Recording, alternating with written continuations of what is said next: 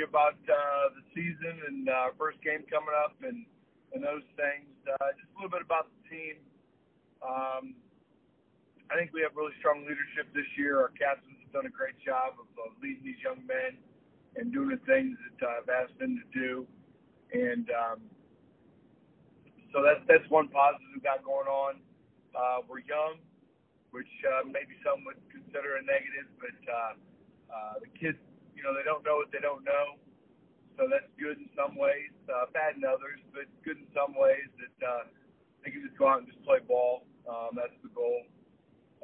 Probably most proud of just the general demeanor that they have, the way they carry themselves as young men in the classroom and about the community. We recently got a commendation from the IHS and checking on some players for Bosco. It's a pretty cool thing that I think it was their athletic director, one of their personnel at Bosco, just commented on how impressive it was that our young men were genuinely concerned about the kids' well-being and not just a, hey, get better soon type of a thing. So that's really cool. I'm always humbled by their work ethic and about them coming back for more. Just drives me to be a better coach and to continue to give everything I got for those boys. So until next time.